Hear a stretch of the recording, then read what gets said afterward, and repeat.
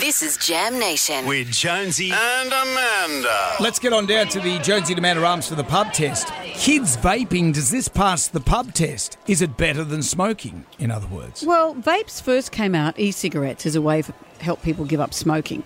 What we're seeing, though, is people are giving up smoking anyway, but they're not the ones taking up vaping.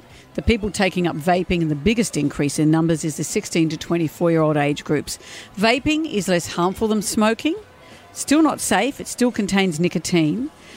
Just as addictive as traditional cigarettes. And there's a bunch of other chemicals in vapes that don't even know what they do to you yet. That's right. So how do you feel? Kids vaping, does this pass the pub test? No, it doesn't. Kids don't need to be addicted to nicotine. That's no good, whichever way you look at it. No, I think it's disgusting. It's not a good look, and apart from that fact it's so, unhealthy, kids think it looks cool and that it's good for you, but, what are the long-term effects? We don't probably really know at this stage, so I don't like it, and I don't think it passes the pub test. It is probably one of the worst things I've seen. But on the other side, try reasoning with a teenager. It's virtually impossible. One thing, it ensures the Australian Lung Foundation to have a whole new career. It's just idiocy. It's absolutely disgusting. It should be regulated just like cigarettes. Definitely. There's 10 years old kids, walking around thinking they're cool, vaping. How do they get that? They got to regulate it better.